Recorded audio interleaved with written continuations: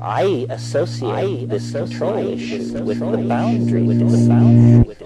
The boundary dissolution is alarming to the ego. It doesn't like that feeling, and it tells you that you're dying.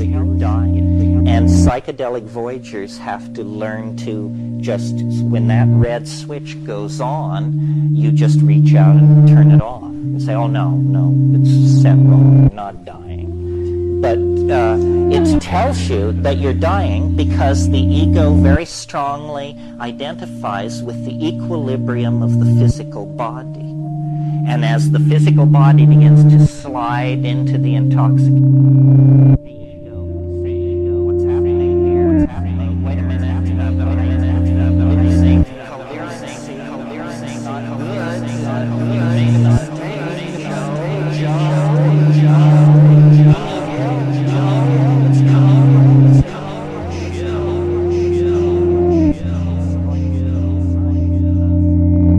And so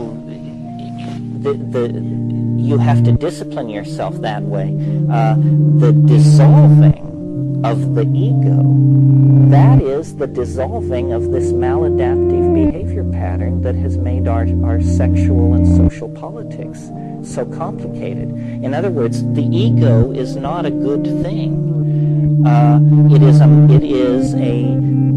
Its existence in each one of us in so expressed a form is a symptom of neurosis, a cultural neurosis.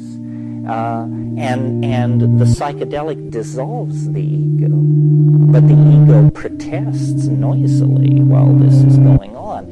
And then people who are very ego dependent, if they have a psychedelic experience, they usually only have one, and then they say, well, that was like going nuts. I hated it. I just hated it. It was awful, because they are very strongly identified with the ego. Another person who isn't so strongly identified with the ego could look at the identical experience and say it was a wonderful liberation. It was just the quintessence of freedom and light.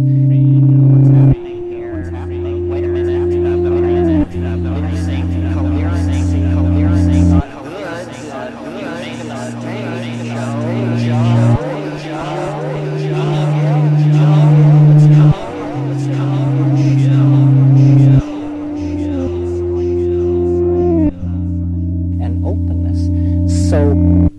When I say we are pathological and that we need to take strong medicine to fix ourselves, I don't mean the kind of medicine where you can't feel it working. I mean the kind of medicine where you can feel it working.